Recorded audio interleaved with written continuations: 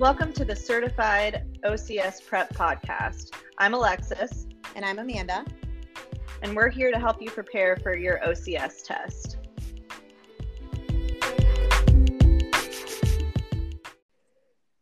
Okay, so happy 2020 to everyone. We are going to kick off this year talking about total shoulder arthroplasty.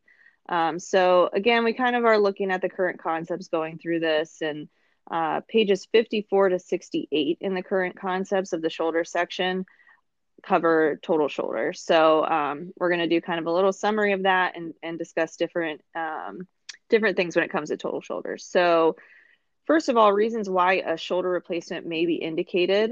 So the first is osteoarthritis. So this could be primary or idiopathic osteoarthritis or secondary arthritis due to trauma or post-surgical arthritis.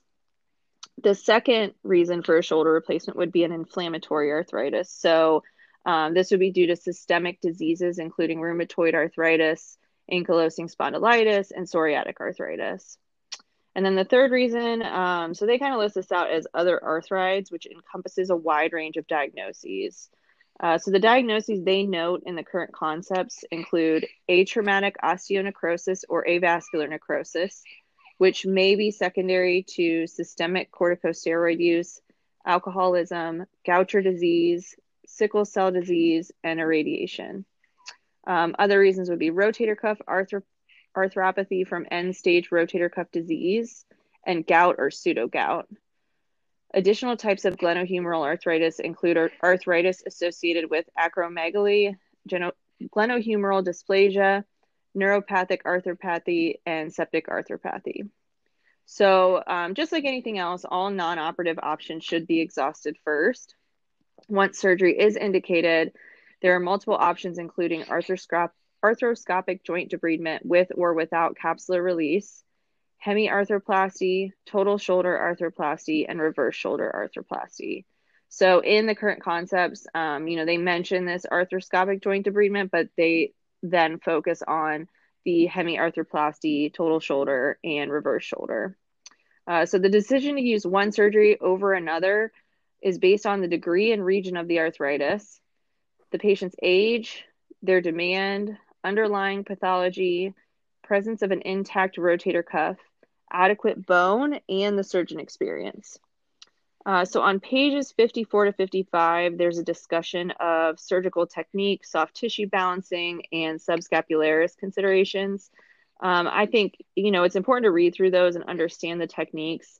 I'm not going to get into that on this episode. I think it's more important that we talk about, things that why the total shoulder would be indicated, and, things that are more rehabilitation considerations. So read through those things, but I don't think it's the most important information for us to cover. So the next section is pathology considerations. So it's important to be able to understand why the surgeon may have chosen the surgery for that patient, and to help guide the patient expectations during recovery. So on table 10, on pages 56 to 57, it shows reported outcomes of patients who have had a total shoulder and a hemiarthroplasty based on underlying pathology. So that can give you a little bit of just comparison of what to expect depending on what the patient's diagnosis is. So I'm going to go through kind of each type of arthritis or reason for a possible shoulder replacement and some of the considerations with that. So first of all, osteoarthritis. So patients with primary OA and an intact rotator cuff have better active range of motions than patients with RA, post-traumatic arthritis, or rotator cuff arthropathy. Most patients with primary osteoarthritis have intact rotator cuffs, so their dynamic stabilization is typically good. And there is strong evidence that a total shoulder provides a better outcome than a hemiarthroplasty. So I don't know, Amanda, how many shoulder replacements do you typically see? Is that something you're seeing a lot of? I see some. I wouldn't say I see a lot. I probably see a couple a year. Mm-hmm. Okay. I don't know, maybe 2 to 3 a year, somewhere in there. Sure. And what do you typically see? What type of surgery? When I was working in my last employer, I was seeing a lot more reverse. Mm-hmm. just because that was the surgeon's experience, surgeon technique. Yeah. Now I see a lot more totals, just standard total shoulders. Okay. I get a fair amount of patients, I would say more than fresh total shoulders that have had a total shoulder in the past, and I'm seeing them for something else. So they're Okay. definitely out there. I mean, you'll Yeah. definitely Yeah. see them. Yeah. I'm not really seeing them now, but in my last job, I was at a hospital where we saw a lot of joint replacements, and I had quite a few, and it was pretty even, I think, between the regular total shoulders and the reverse. I did not see a lot of the hemiarthroplasties, so I don't know if that was just the surgeons I was working with, and I mean, a lot of the evidence is starting to veer away from those anyhow, which you'll Yeah. see as we kind of go through this. But it's definitely I don't ever remember seeing a hemiarthroplasty, honestly. Yeah, I think I've only seen one of those, and it was from a traumatic, like humeral head fracture. Hmm. And so they did that. Someone that was a little bit younger, but a lot of times, like the rehab is similar enough. I think that they are trying not to put the patient through that potentially more than once. Like if they're going to go in there and go through this, it's Exactly. hard enough. You might as well do it. Do the whole thing. Do Yeah. the whole Yeah. thing. Yeah. Yep. Yeah. Um, so with osteoarthritis, I think the important thing to know is, if these patients, if they have an intact rotator cuff, they have a pretty good outcomes typically. So, the next section talks about rheumatoid arthritis. So, RA attacks both the articular cartilage and the glenohumeral soft tissues, which includes the rotator cuff tendons, long head of the biceps tendon, and the subacromial bursa. So approximately 24% to 30% of patients having a total shoulder for RA have full thickness rotator cuff tears, and many have significant tendon thinning. So obviously with that, patients with RA progress slower due to the rotator cuff tissue being less robust, which affects their postoperative outcomes. For later stage disease, hemiarthroplasty or reverse total shoulder is indicated because of the significant bone loss or proximal humeral migration due to rotator cuff dysfunction. The next section is they talk about acute fracture. So there's kind of a lot of information here, so bear with me on this. But arthroplasty performed in patients for 3 and 4 part fractures result in less functional motion, although pain relief can be good. Hemiarthroplasty is often performed in the acute post-fracture group since the glenoid is typically spared from the trauma. The technical demand on the surgeon is greater because not only is proper prosthetic placement required, but tuberosity fixation must be achieved. Hughes and Neer reported that careful surgical fixation allows for active assistive movement at 4 to 5 days post-op. However, based upon the high incidence of tuberosity migration, this advice is challenged today. The rate of post-op rehab progression will be slower and determined by tuberosity fixation integrity, especially in the elderly patient, which they note to be greater than 70 years old. So tuberosity and prosthetic component malposition are related to poor functional outcomes. So they talk about a study where patients treated with hemiarthroplasty after 3 and 4 part fractures, they found early radiographic evidence of tuberosity malposition in 27% of the patients, and final tuberosity malposition in 33 of 66 cases. At an average follow-up of 27 months, 29 patients were very satisfied, 9 were satisfied, and 28 were unsatisfied. 70% of the patients had less than 120 degrees of active elevation. There was another study that reported similar findings in patients with failed hemiarthroplasty performed for proximal humeral head fractures. They reported malunion and component malposition occurring in 59% and 42% of the failures, respectively. So patients treated with hemiarthroplasty for acute proximal humeral fracture must be followed closely. They present with greater stiffness, and aggressive stretching can have negative effects. So you want to move a little slower with these patients and don't be pushing that range of motion too much. Frankel et al. Reported that too much passive external rotation motion, which they noted as approximately 50 degrees, could disrupt fracture healing. So multiple studies have shown disappointing range of motion return following acute fracture. There was another study they talk about, Green et al., that found that only 50% of patients treated with hemiarthroplasty for acute fractures could perform above shoulder level activities. Another consideration in this group is the incidence of nerve lesions after they've had a fracture. So there's one study they talk about that reported that 67% of patients with a proximal humeral fracture had nerve injuries, and persistent neurological deficits that diminish their functional outcomes. The axillary nerve is the most common nerve affected, but combinations of nerve lesions were found. A nerve lesion should be identified pre-surgery, but sometimes they have difficulty doing that just because the shoulder is so painful. So these patients really should be examined pre and post-surgery for nerve lesions. So that's something to consider, from the rehab perspective. When you get these people in your clinic, they've had this surgery, nothing's noted about a nerve injury, but if they're experiencing that numbness and tingling, or, they seem to have nerve pain, just making sure that you're also screening for that, because that's something that can be missed just after the acute fracture because of how painful it is. So I don't know, Amanda, have you seen any acute fracture patients after total shoulders or I hemiarthroplasty? have. I Yeah. have, yeah. Is it like the little old ladies? That's who I've had a couple of those. Like little old Yes. ladies fall. I mean, we live in Ohio, so they fall on ice or that sort of thing.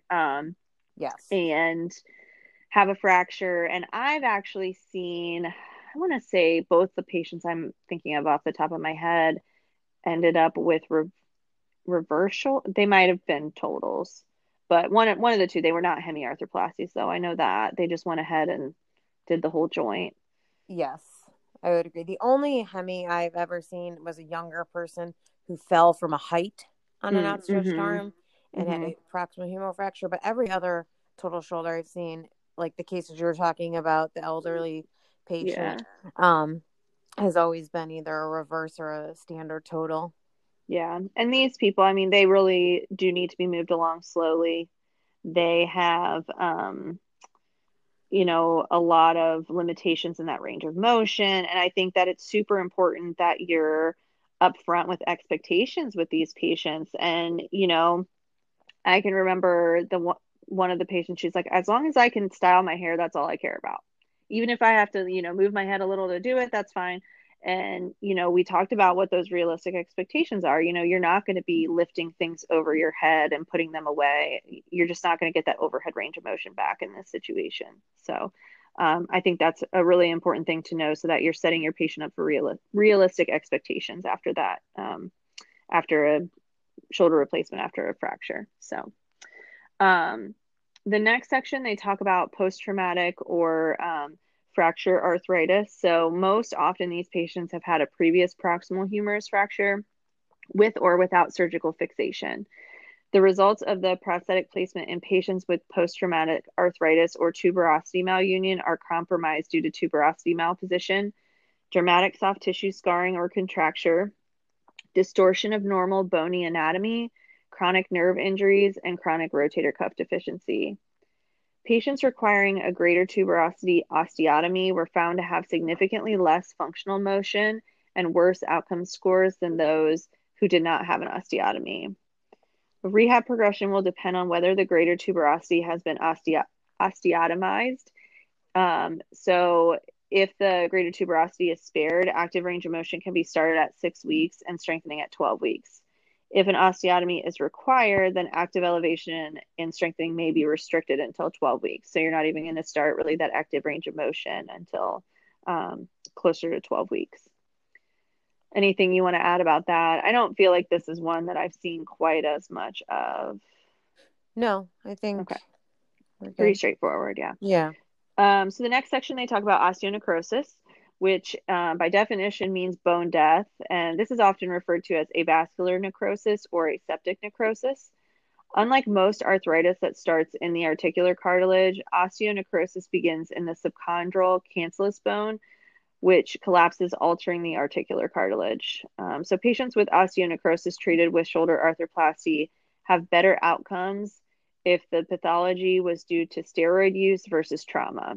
That's just something that they note. So again, just things for you to know as the clinician, if you know why the patient's coming in or why they had this osteonecrosis, it can help you guide them in what their expectations are. So the next section is they talk about shoulder instability, or what they call capsulorrhaphy arthritis. Sorry. So a related group of post-traumatic arthritis occurs in patients with primary glenohumeral instability. So these are folks that, we did the instability episode. They have this instability and eventually end up with arthritis in that joint. So patients with recurrent dislocations can develop arthritis, but more commonly seen is that capsulorrhaphy arthritis, which is arthritis due to surgical intervention for instability. So Neer felt that arthritis was developed due to recurrent dislocation when the procedure performed was intended for unidirectional instability in a patient who actually was presenting with multidirectional instability. He observed that patients become unstable in the opposite direction of the surgical procedure.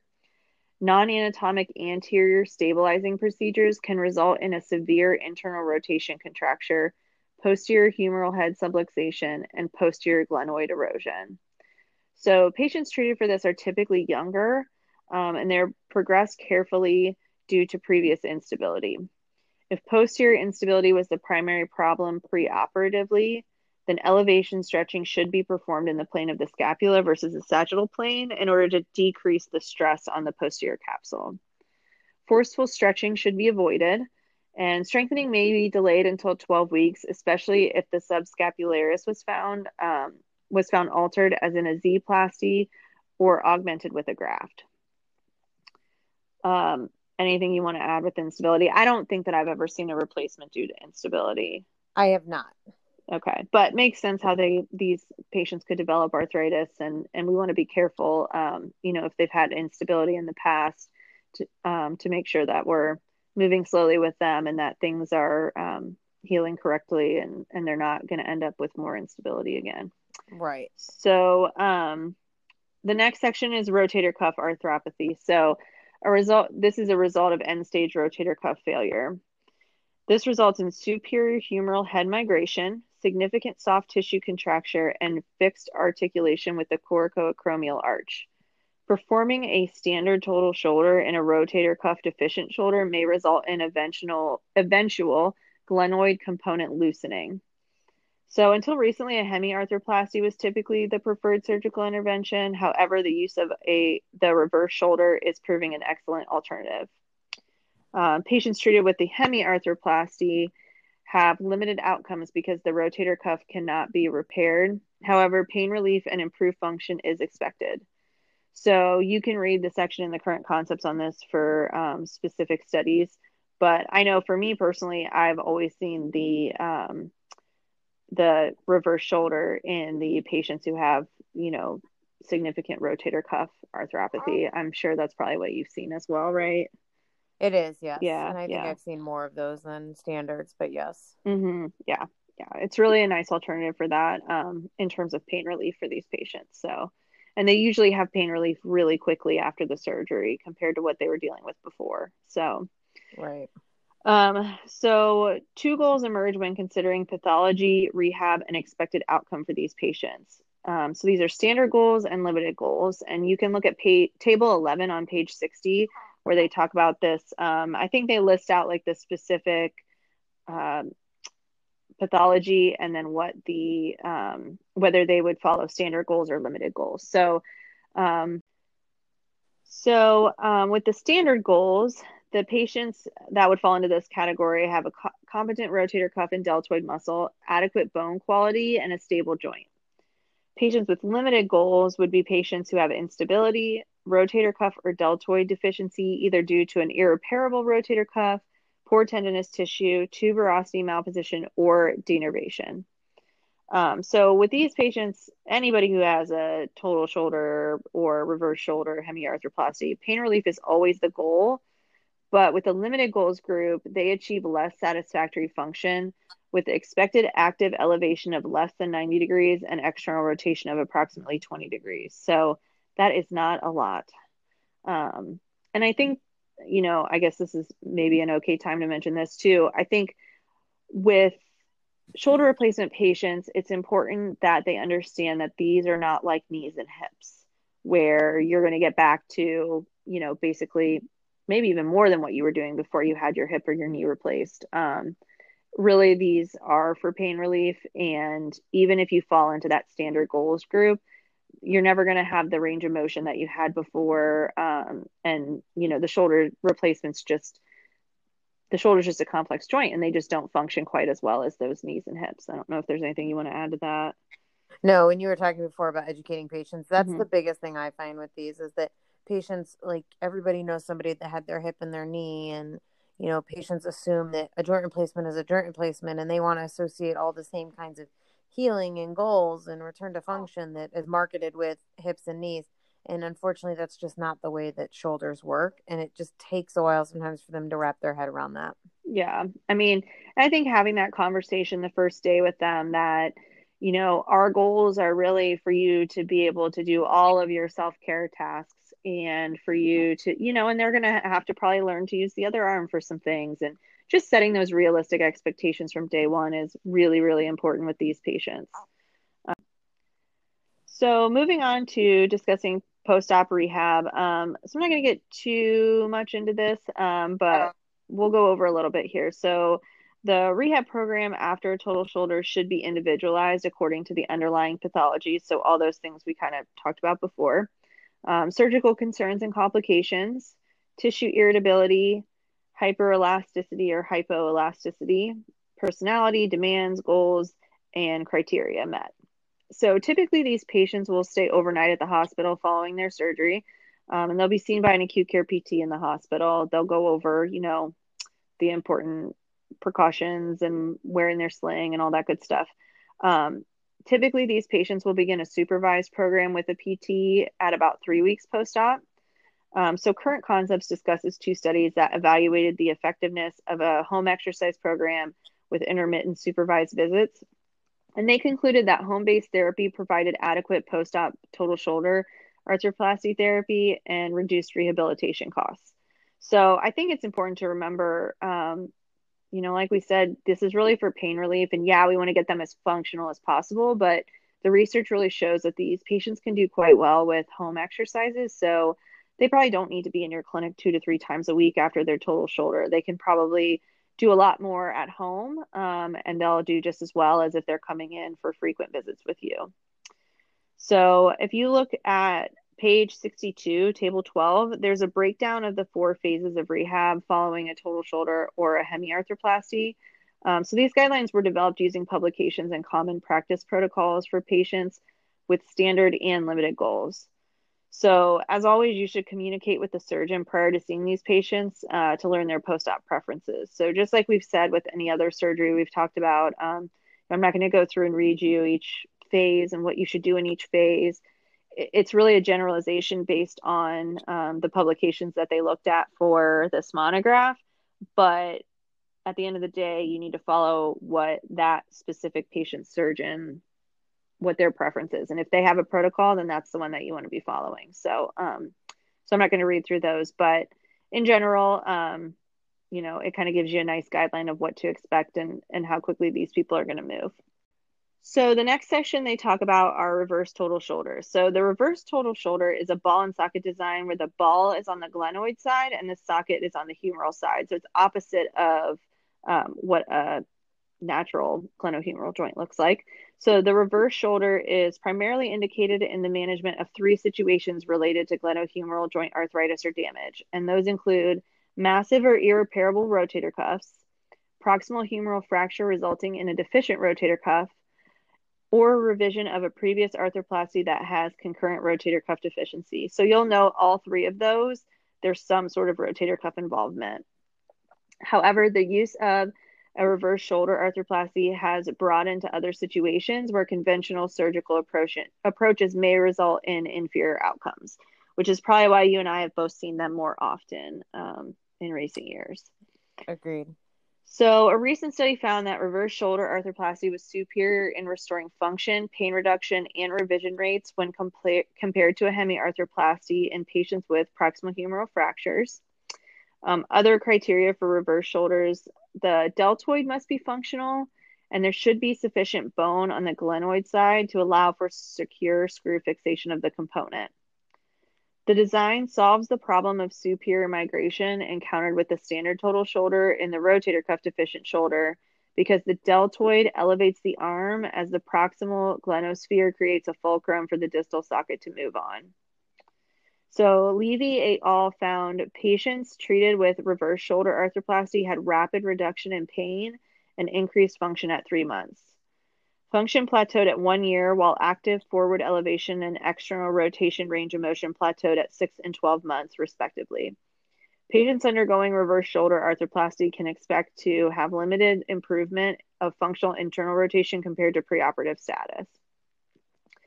So, surgical considerations, a superior deltoid splitting or the deltopectoral approach can be used for the reverse shoulder.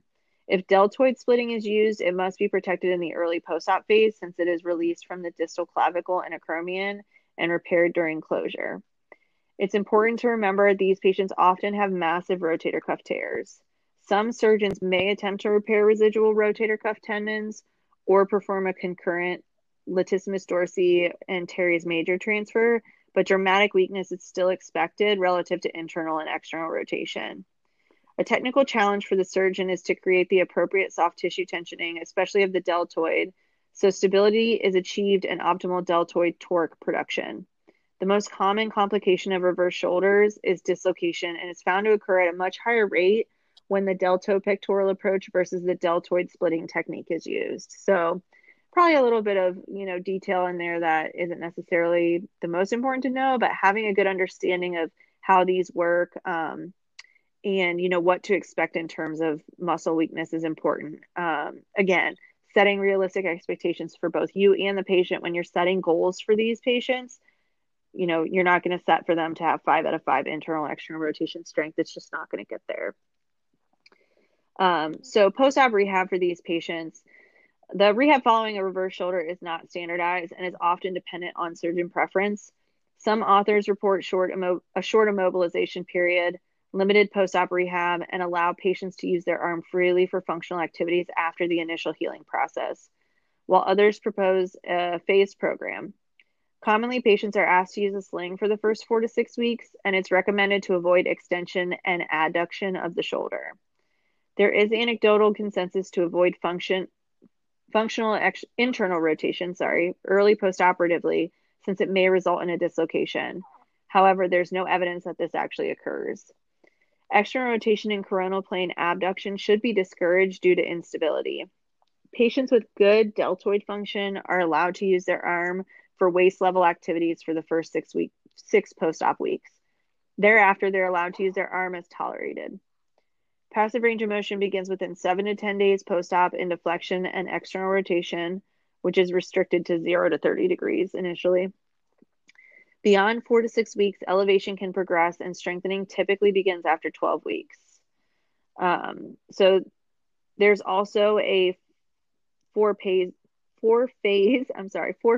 rehab program that's described on page 68.